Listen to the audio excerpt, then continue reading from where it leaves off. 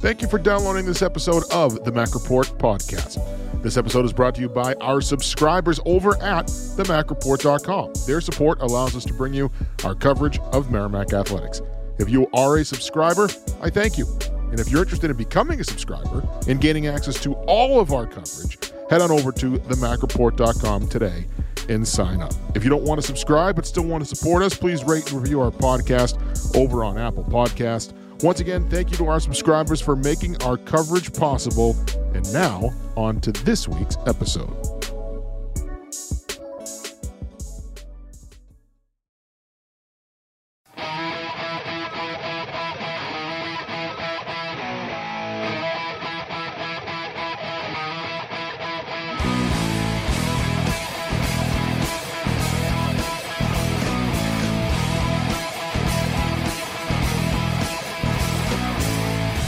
All right, Ian, Thanksgiving is over. We are back. Are you a turkey guy?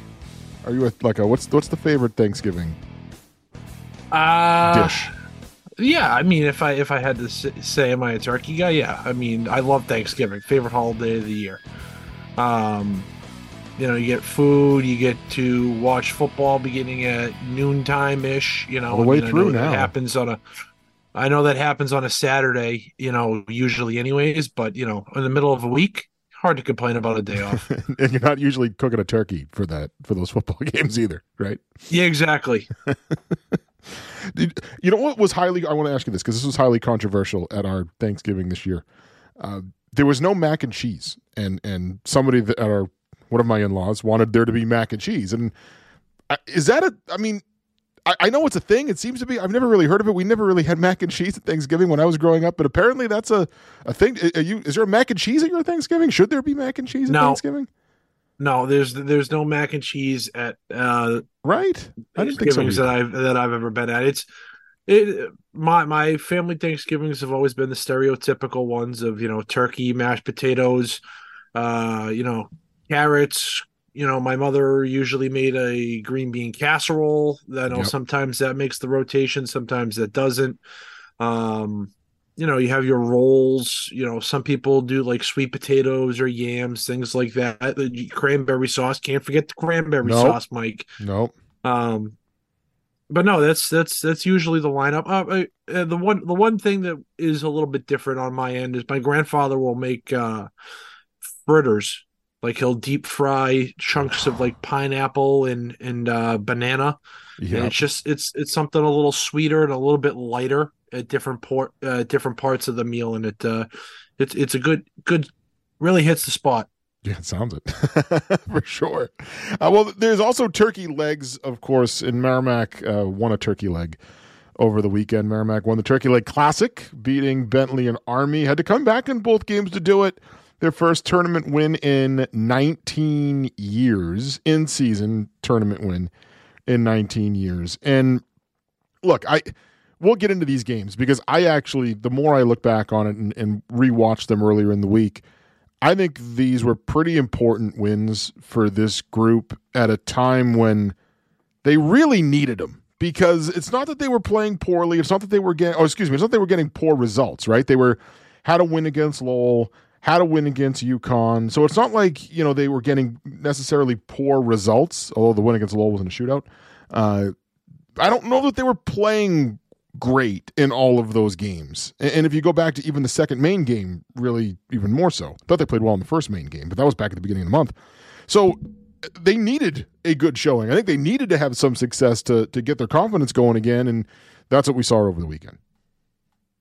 Yeah, no, definitely. I think the most impressive thing for me was going from the first to the second period on Friday against Army. I mean, they came out in the first period. They outshot Army 18-5, I think it was, if my box score was correct, 18-5 in the first period. And after 20 minutes, you look up on the scoreboard and you're down 2-0. You're like, uh-oh. Is this going to be one of those, okay, day after Thanksgiving, things get a little funky. It's one of those early afternoon puck drops. Wacky things happen. We know that in college hockey alone, never mind when you bring non-conference tournament play into things. But I like the response. I mean, you got 5 goals in the second period, and all of a sudden you flipped what was a 2-0 deficit, and now you had a +3 goal differential after 40 minutes of play after being -2 after the opening 20. Yeah, and that's the thing. Like, I know we've talked about this before, but there's a difference between being behind and not playing well. Like, because they were behind 2-0 in that game and played pretty well. When you're out shooting a team 18-5 in a period, you played a pretty good period. It's just that sometimes mistakes can end up in the back of your net. Yeah, I mean, you knew Army was going to come out of the gate hot to begin with. I mean, Army was probably had the mindset like most road teams do. Hey, let's get to the first media timeout and evaluate our situation from there and see where we're at. And by the time we get to the first media timeout, Army had a 1-0 lead because they scored 93 seconds into the game. So that was going to build a little bit of confidence. And I mean, Merrimack still continued. They stuck to their game. They played well. They were still, trying to get that third man active along the boards and trying to win puck battles below the goal line. I thought they were successful in trying to do that, and they continued to do so in the second period of play, and got rewarded with 5 goals. Yeah, in doing so. Yeah, and that's where, like, I think we talked about this 2 weeks ago when we recorded our last episode. But there's a difference, and it sounds weird to say it, but like I think sometimes people get hung up on results, and we all do, right? Because at the end of the day, that's what matters. What these teams are going to be measured on is wins and losses. But it is a process, and there is such a thing as playing well and losing, and playing poorly and winning. And I even look at like Providence last couple of weekends. They had 3 straight losses, but they played pretty well in all 3 of those games. So some people would look at that and go, oh, well, Providence, they've lost 3 in a row. Maybe they're not for real. I'd look at it and go, well, no, they played just fine. They just happened to lose those games.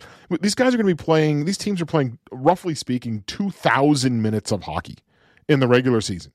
To pass judgment on 60 of those 2,000 minutes and say that, oh, one team is struggling or one team and now all of a sudden is playing well, I think is kind of foolish. Yeah. I think you want to, on just those results, like I think it's, and if you listen to coaches talk, and this is what coaches get to all the time, like I thought you'll see teams after they lose, a coach will say, well, I thought we played well, because it's more about the process. And I think if you control those little things, more often than not, you're going to win more games. It's like going way back to when analytics were first coming into baseball, and like you've seen the movie Moneyball, read the book too, but there's that scene in the movie where the Jonah Hill character is saying everyone's trying to buy wins, like with their free agent dollars, but no, you really need to buy runs, because runs is what results in wins. And everybody's kind of understanding it wrong. And I think sometimes that still happens in hockey, where people get overreactionary to wins and losses instead of going, well, how did you play in that game? And the analogy I used at the beginning of the year, again, was a baseball analogy, but there's a big difference between going 0 for 4 and striking out 4 times and 0 for 4 with 4 hard hit balls to the outfield. Like that's a much different, the number is the same, the result is the same, you're 0 for 4, but it was a different process in how you got to that, and one you can feel good about, and there's some promise of positive, something positive happening in the future. The other one, you're sitting there going, geez, this was a really bad night and they might struggle. So we get hung up, I think, on wins and losses too much, especially early in the year, even though all these games count as far as a pairwise goes. And that's where I was encouraged coming out of this weekend, because I thought Merrimack played well in both of these games, whereas over the last couple of weeks, specifically against UConn and Lowell, the performance was a little up and down, and their results matched it, right? Like a win and a loss in both of those series, but their performance wasn't consistent, in my opinion, over those last 2 weeks, and I felt like it was a little more consistent this weekend.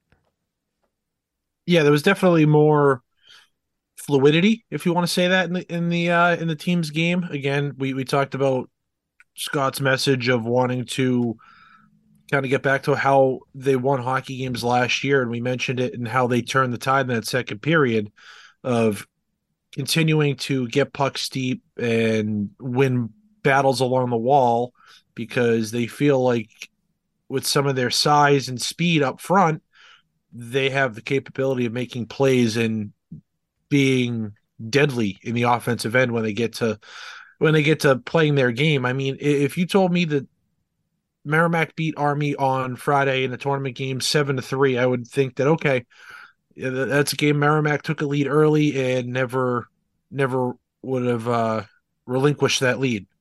Never would have thought that, they'd be down 2-0 after the first 20 minutes of play.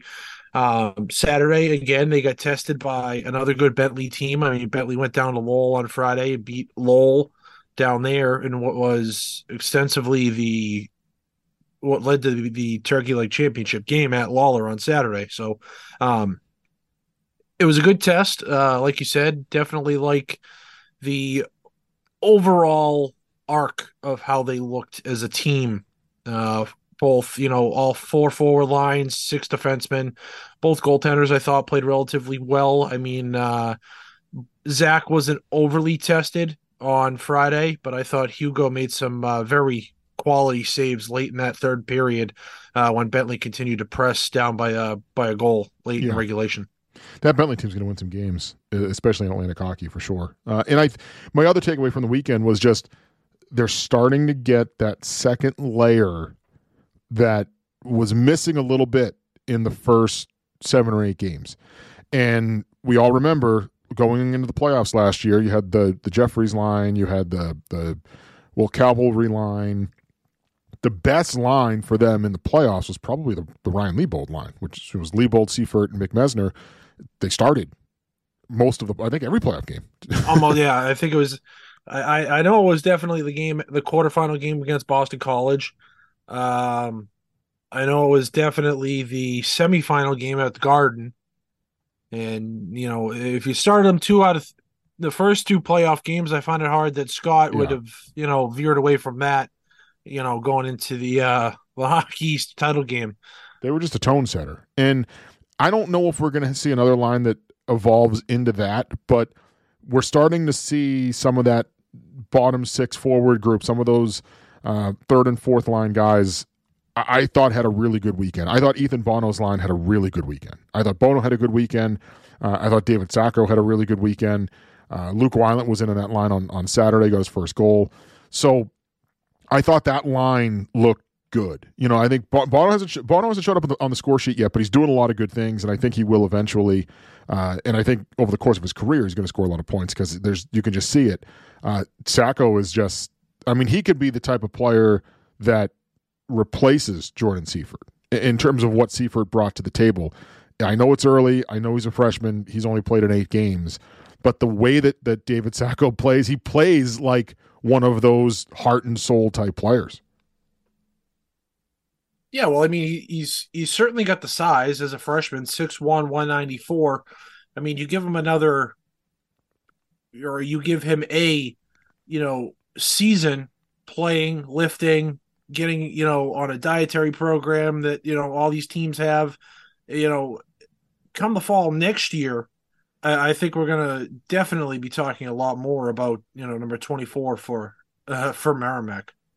And then, of course, the big breakout was Ty Deneau, right? If it's that second layer of scoring. Good. Yeah, he looked really good. I was really impressed with him. Obviously, he talked to us post game on Saturday after he got his first, and it was kind of just one of those situations where it just got thrown to the net, and it went. Excuse me, this was on Friday against Army. It just got thrown off to the net, and it went in off his leg. But he is getting the presence of mind to, make a living in front of the net, find a spot there, use the skill that he has around the net to make plays and maybe create opportunities where other guys might not necessarily see chances. And then BU coming in this weekend, you need all hands on deck and right on cue. Yeah, and that's what worries me a little bit. You need all hands on deck with BU, and we know that Mike Brown and Ivan Zivlak have been out. I think you need them back, especially this weekend. I don't know if either of them are ready, but you hope that they are. I think they've both been skating, from what I've been told. I don't know that they've been skating in contact jerseys yet, but they've both been skating. Christian Felton went down on Friday. You can't afford to be without him, not when you're already without Zivlak and Brown. And then Michael Satara also went down on Friday, who has emerged as one of their better scorers. Again, another one of those second layer guys behind Capone and Jeffries. So we'll see. We'll talk to Scott Borek later on and see how healthy they are heading into the weekend. But BU's playing well. I know they didn't get the win on Saturday, but they They probably should have. I mean, they convert on one of those power plays they had on Saturday against Cornell. They win that game, and they beat Quinnipiac earlier in the week. It's an all hands on deck type of weekend, and if you've got four of your lineup regulars and key contributors who are down, that is going to make an already tough weekend even a little more difficult. I know the Michael Satara injury it probably looked a little more long term, at least in my opinions. I mean, I'm not here to give any sort of diagnosis, and I know you aren't either. But he was seen. It looked that way, though. I agree. Yeah. After he was seen after the game walking around with his arm, kind of locked up in some sort of movement restriction type thing. I don't want to necessarily call it a brace because I don't know if it was, but there was definitely something there trying to limit motion on one of his arms. So, Scott has yet to come out and say anything, but like you said, anybody that can get into the lineup this week that hasn't been, 100% against the team that ended a great dream that this team had last year. We certainly know the guys that are back in the lineup from that team last year have some unfinished business, and it's going to be a fun weekend. I'm looking forward to it. Sold out on Friday too, from what we understand. It's sold out. Yeah, it's and we're recording this on Wednesday, so a couple days in advance.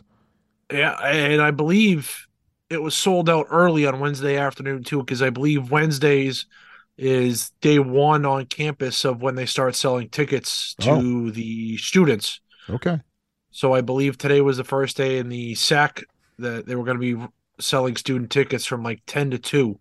And before 3 o'clock today, I saw that it was sold out. So that's definitely a good thing. Other things to talk about with hockey before we get to basketball. Caden Cranston committed to Merrimack yesterday. This is the big one. He leads the BCHL in scoring at the moment, 29 points in 19 games, and turned down some more well-known, bigger schools in the recruiting process too. From what I've been told, was also being recruited by Lowell and Penn State. So ends up committing to Merrimack. He visited a couple of weeks ago. Was, ironically enough, a Bentley recruit who Merrimack just played at one point. But 29 points in 19 games in the BCHL, which is, in my opinion, the second best junior league outside of the USHL. The USHL is the best one, for sure, but the BCHL is not that far behind, to be honest with you. So if he's leading that league in scoring, he should be a point producer at the next level. Historically, that has been the case. So a significant recruiting victory for the Warriors over the weekend, earlier in the week.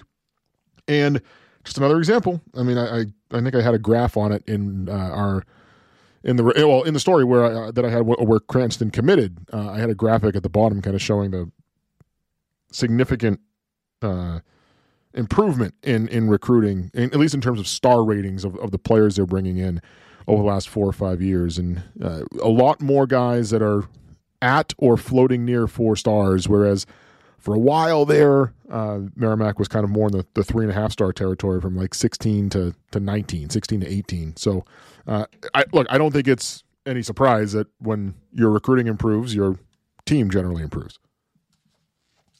Yeah, no, definitely. I mean, certainly anytime your program wins, stacks up wins, you're able to put together successful seasons and, show that your program is competing not only in conference play, but last year, a big notch in the recruiting belt saying, hey, look, we punched a ticket to the national title or the national tournament, excuse me.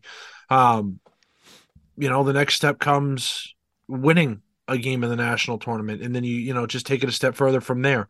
So, I mean, any little thing that you can do to get a leg up on, anybody, especially you mentioned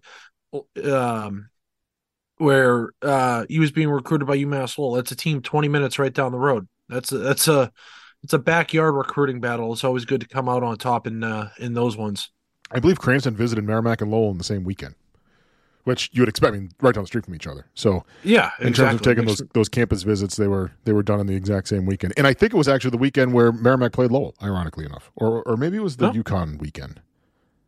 I don't remember now. It may have been the UConn weekend, but either way, that's a significant recruiting victory and a couple now in the last couple of weeks because Seamus Powell from who's playing in Dubuque in the USHL, a defenseman who was also at BC for a year and was at the National Development Program, committed 2 weeks ago. So 2 pretty significant additions to next year's recruiting class. They'll both come in next year, I would think. I mean, Cranston could go back to juniors for another year, but I don't see why that would happen. If he's leading the BCHL in scoring, he's coming in next year. He's probably ready. So I would think both those guys would be additions to next year's class. Powell definitely is. Yeah, well, Powell definitely would you would imagine would be on campus in the fall next year, and take it as you see fit with anybody else. All right, Merrimack men's basketball. They had the Sanford MTE multi-team event. MTV, man. MTE, it's not a tournament, Ian. It's an MTE. It's a multi-team event, not a tournament. Okay, multi-team event. Thanks for actually clarifying that for me, though, because I was extremely confused.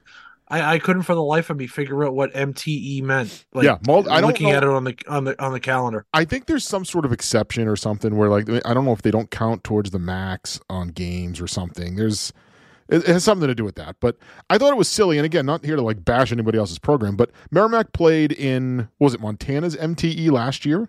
And yeah, it was them. They broadcast every game. Yeah. Like, as it should be. If you're going to host one of these, broadcast the games. Sanford only broadcasted their own games. So there was no way to watch Merrimack's game against North Carolina A&T or Alabama State. You could only watch the Merrimack game against Sanford. I'm sorry. Like, if you're going to host one of these events and get the 3 home games that you get out of hosting one of these events, you should be broadcasting all the games. Come on. Absolutely. Because they're staffing it. They're staffing it with stats people and everything. Like, you can't have someone broadcast it? I mean, even if you don't want to bring in a play-by-play crew, just bring in a camera. Just bring in all you got to do is put somebody up in a bleacher section, and just man the camera and allow people to at least watch the game. Yeah, I agree. They could track the stats online with the live stats, and the crew that's doing that courtside as well. Just bring in the camera and have somebody rotate back and forth and follow the play. You don't need a production or anything like that. It was disappointing, and I was kind of frustrated by it. Like, it's Division I basketball. If you're going to host one of these events, broadcast the games. If you're not willing to broadcast the games, don't host one of these events. I'm sorry. Like, that's just We'll be able to watch the game tonight, Mike. Yes. As we record this, Merrimack getting set to take on Georgetown. It was on Fox Sports 1 by the time you listen to this. Somebody may or may not be in a positive mood depending on whether or not team can stick around 10.5. Yeah, there you go. Well, Ken Palm has it as a 9-point game. Georgetown, yeah, I got rebuilding Georgetown. This isn't your dad's Georgetown team. They're rebuilding a little bit. So Merrimack actually better in some categories, but I thought they looked good. I mean, 2 losses in that Sanford tournament or MTE over the weekend, but still they beat North Carolina A&T. I thought they looked good in that game. Kept things close with Sanford, who was a favorite in that game. They were favored over Alabama State, and it seemed like an ugly. We weren't able to see it, but it seemed like an ugly one where just the shooting went a little bit cold, and that's going to happen some nights, it feels like. But coming out of the weekend, it seems like they've got their rotation in terms of Stinson, Clark, and Savage rotating as guards, and Durkak at small forward, Tumnu at center, and Osama Diallo kind of taking the reins as the power forward, and then some rotations in there as well with Jacob O'Connell and Jordan McCoy. But it seems like they've kind of have their rotation down, and it's been pretty consistent since Durkak came back, which luckily they were able to get him back for the start of that Sanford tournament last week. Yeah, I mean, it was certainly impressive on Friday. I mean, they dropped 96 points. When was the last time a Joe Gallo-led program put up 90-plus in a game? Yeah, that doesn't usually happen.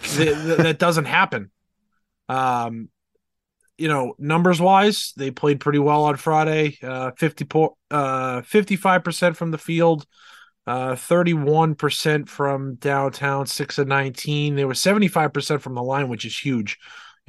Coaches all the time, obviously, you're at the line. They're called free throws. Hit them. Yep. Something Andre Drummond can't do, as we saw in the Celtics. Can't do. We saw that. Yep.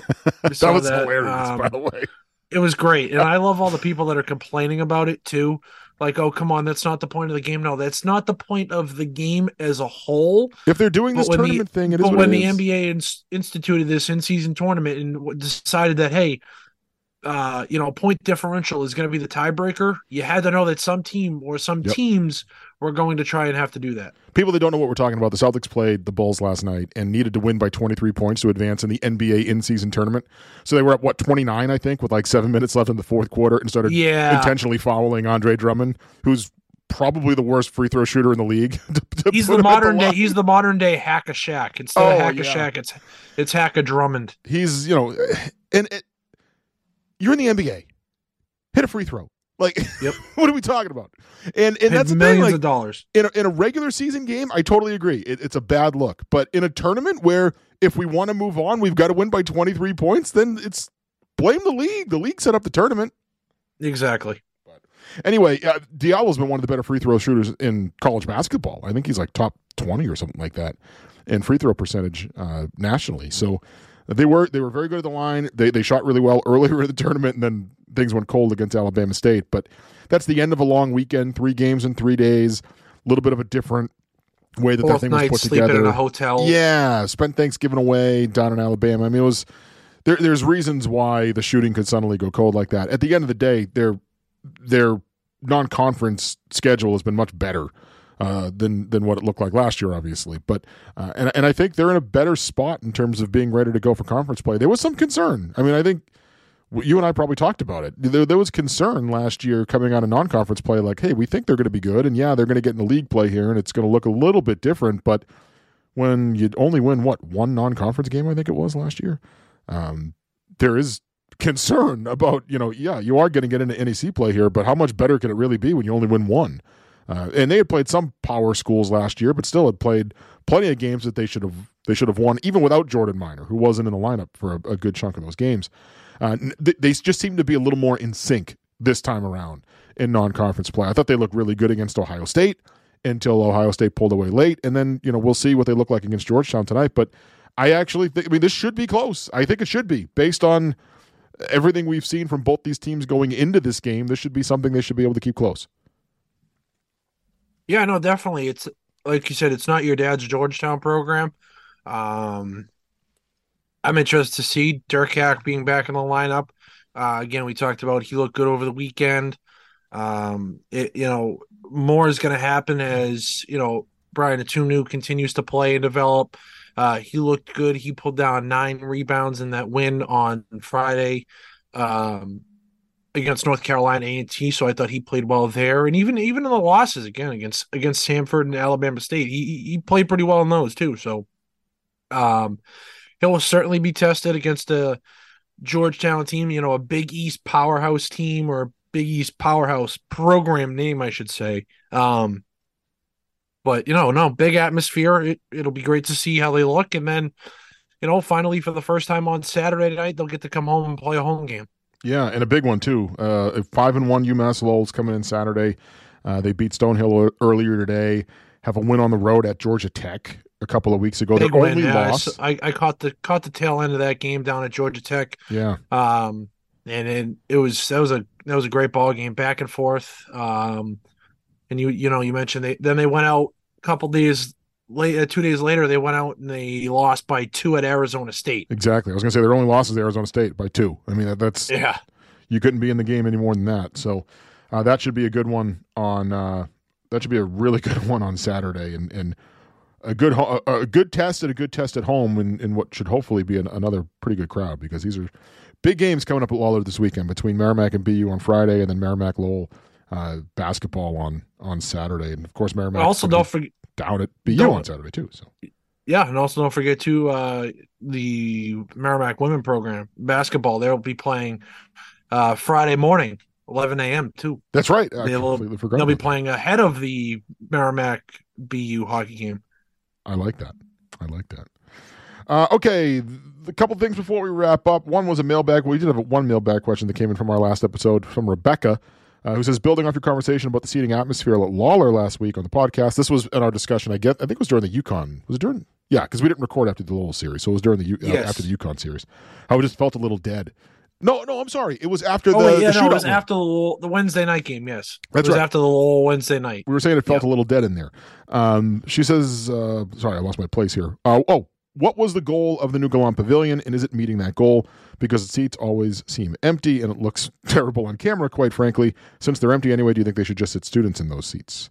Well, it's a club section, so I think from that standpoint, the goal is to raise funds. They're the most expensive seats in the building as far outside of luxury boxes, so I would think that they're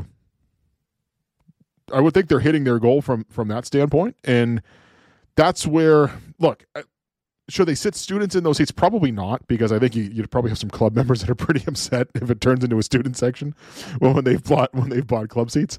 But I do think, as you and I talked about last week, I would like to see them flip the ice to the other side so that the students on the other side of the ice are on top of the opposing team's goalie twice. That's what I would like to see happen.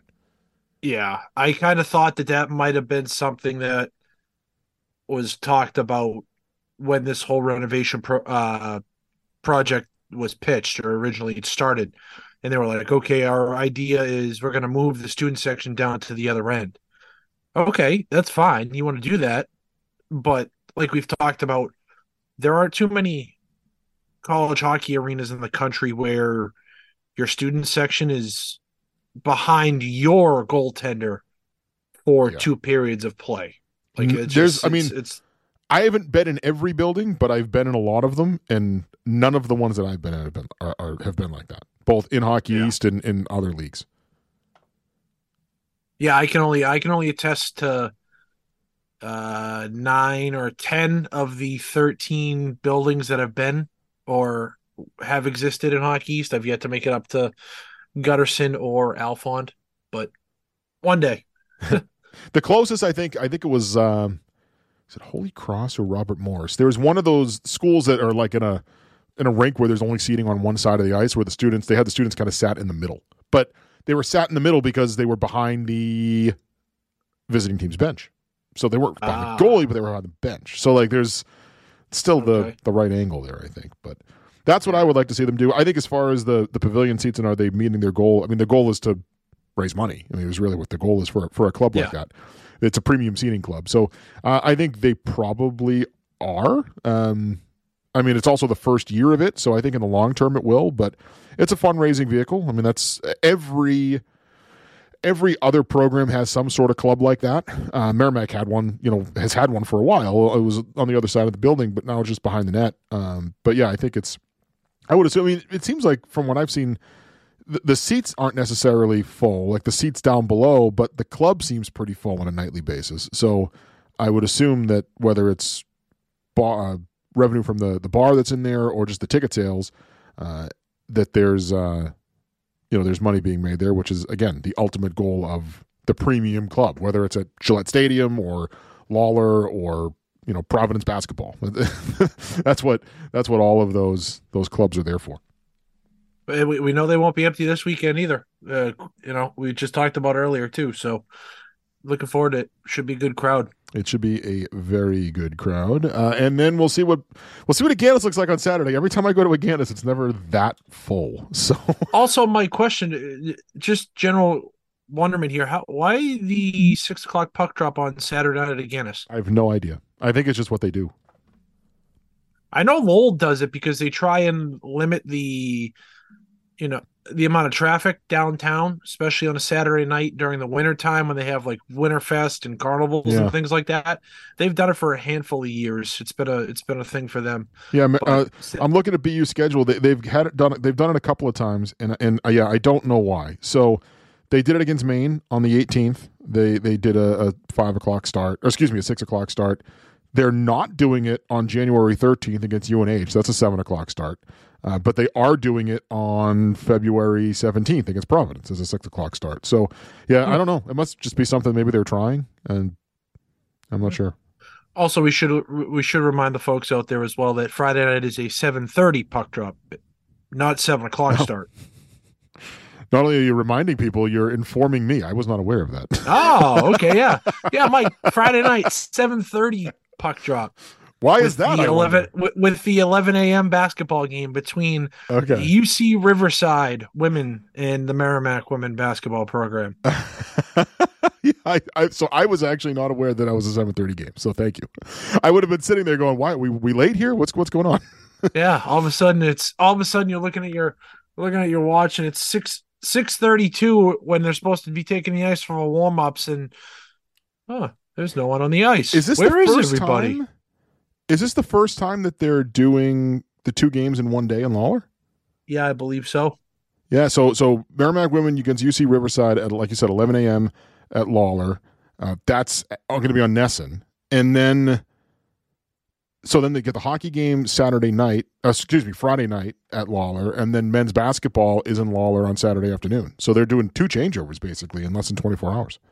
Yep. Good luck to the staff. Yeah, I like it. It's like those old Thanksgiving, the Black Friday games at the Garden. All the Celtics were on the road this year, but when I was a kid, you used to be able to hit Friday doubleheaders. Yeah, right? I used to be able to hit the noontime Bruins game, go get a bite to eat, and come back for the 8 o'clock Celtics game. Did that quite a few times. I was looking up UC Riverside. I believe they're the Golden Bears or the Bears, something like that. I was thinking of UC Irvine. Yeah, they're the Anteaters. Yes. That's one of the best. That's one of the best names in college sports. They're a good mascot. It's a pretty good Anteaters. You don't see a lot of Anteaters out there. No, you don't. Arthur, the only other Anteater I can think of. Yeah. Oh wait, no. Arthur's an aardvark. He's an aardvark. You're right. He's an aardvark. He's an aardvark. Yeah. Oh wait, aren't aardvarks and anteaters the same thing? I have no idea. I was a communications major. Well, I know. So was I, Mike. Too. I mean, tune in next week. Yeah, I guess we'll find that out.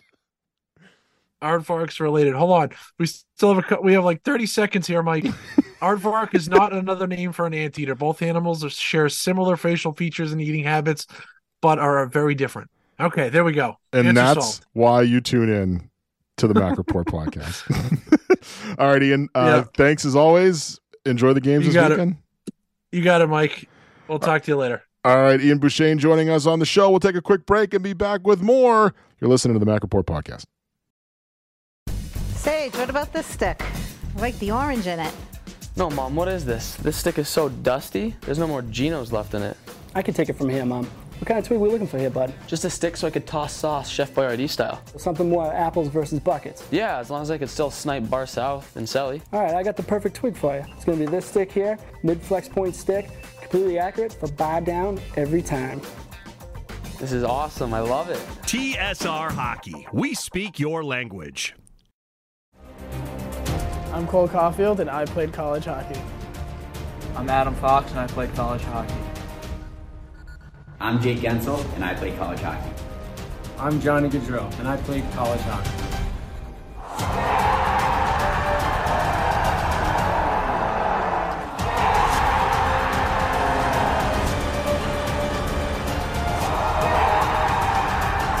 Whether you're a fan or a player, nothing compares to college hockey. For more information, visit collegehockeyinc.com. All right, Merrimack going to take on BU this week on a home-and-home series. Starts on Friday at Lawler Rink. The head coach of the Merrimack men's hockey team, Scott Borek, is with us. And, Coach, I guess the first thing with guys that went down last week, I feel like I'm asking about this every week, unfortunately, the way that it's gone. But health-wise, especially on D, where you guys have been down some defensemen, what are you guys looking at this week heading into this BU series? Well, good news and bad news. Good news is that Christian Felton and Ivan Ziflak are available. Obviously, Ivan hasn't been available for a while, and Christian just wasn't available really last weekend, even though we dressed him one game. He only played 2 shifts. But having those 2 back can stabilize us defensively and hopefully give us some more size and some more physicality on the back end for sure. Michael Brown is still out, but I do think he's making great progress, and I do think he'll be back after Christmas for sure and ready to go. And that would be great. We really liked our D-core going into the season, and then it got beat up a little bit early.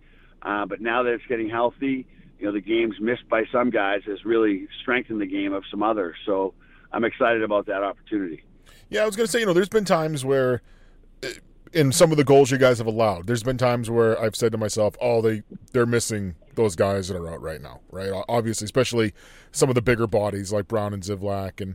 But overall, the D's been pretty good. And some guys that are probably playing a lot more minutes than you probably had them penciled in for at the beginning of the year have steadily improved over the course of this ice time they've been getting too. So, I mean, have you seen improvement from those guys that have been healthy, specifically the ones that maybe you weren't sure were going to have much of a role early on and have had to because of the injury situation you found yourself in? Well, the nice thing in those situations is like a guy like Adam Arvidsson who has, he's had a tough sled, right? He's been in and out. He's had to earn ice, and he's done a great job of getting some ice. But he's been able to just relax and play because he knew he was in the lineup, and I think it's really helped his game. Trevor Greibel, the same thing, and that's been very helpful to them, where they knew they were getting rolled over again the next night, and I think that's been a really good opportunity for them to gain some confidence in their game, and you've seen it in the way they've played. And then the two freshmen, Max Wattville and Frankie Jurasevic, they've been counted on very early in their career, and they've both really handled it well, which is exciting for their futures. And then, obviously, Liam Dennison and Zach Bookman, who are the other two, have been, I think, played every game so far.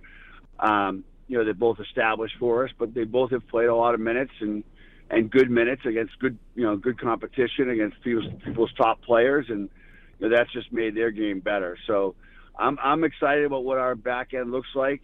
I'm really happy with the way guys have played to date. And now we have more competition, and that's typically good for everybody because it raises everybody's game.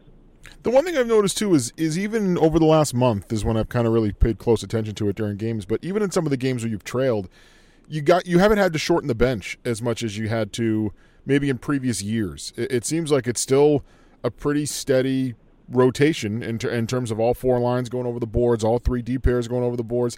Does that just speak to added depth in terms of being able to consistently roll every line in your rotation? If we were 9-1, I would say that for sure. We've stumbled and struggled at times, sure, yeah, mightily during their first half here, but I do think we have that ability to play full lines, and I think that's an advantage when you're in games, 2-game weekends. It's also great to get the development out of the guys who may not be in your top six, but I think that everybody's kind of found a niche from our forward group, and has contributed through that niche, and that's important for us moving forward. And as we begin to get healthier, obviously Michael Sotera and Chase Stevenson are still out, and that's unfortunate because they're both guys who can really help us. But I think where those guys are out, we have an opportunity to get some other guys some really important minutes that are going to grow their games too. So I think we'll see the same thing happen up front that we saw happen on the back end, where some players have emerged that they can play these situations, they can play these big minutes, and now you're adding competition to the group, and that again raises everybody's game. I thought that the Bono line last week, speaking of some of the lines that are a little deeper in the depth chart, I thought they had a really good weekend. Obviously, they had Luke Weiland had the goal in the Saturday game, but it seemed like even just Bono and Sacco, when they were on the ice, they were finding ways to make impacts and not necessarily showing up on the score sheet yet, but you can kind of see it coming. I definitely agree with you. I think that Ethan Bono and David Sacco and Devin O'Brien have established themselves really well, and they play simple, they play hard, they hunt pucks, they're physical.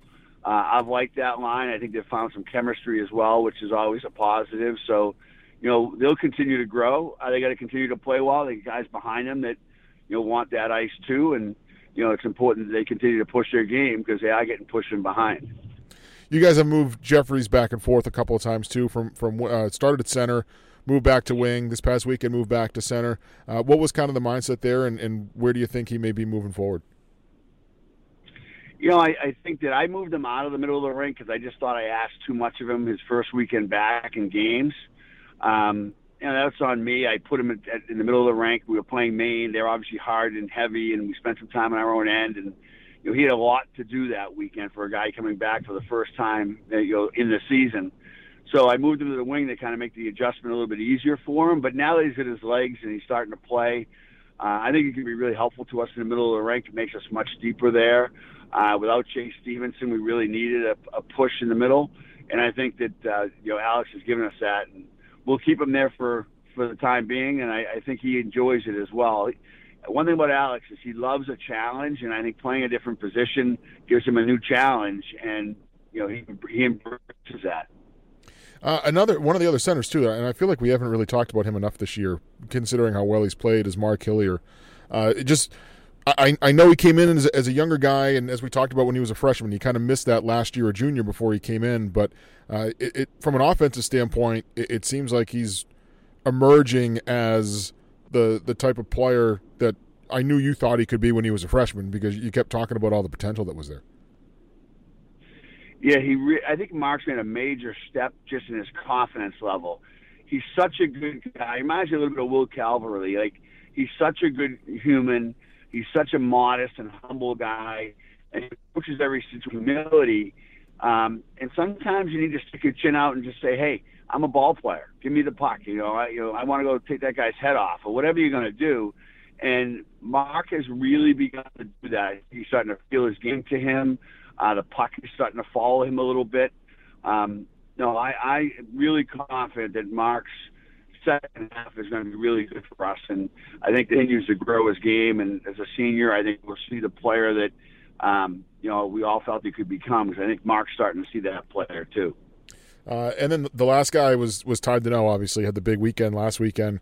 Almost had a hat trick and ended up with 3 goals on the weekend anyway. But how much of that with him, especially as a younger player, do you think is just confidence? Because he had a couple of chances the first month of the year where he was right there and goalie would make a save, or I think there was even a couple where he may have whiffed on a shot. And I'm sure as a younger player, it kind of messes with your confidence and going, well, geez, when am I going to get this first one? And then it almost kind of felt like the floodgates opened last weekend for him.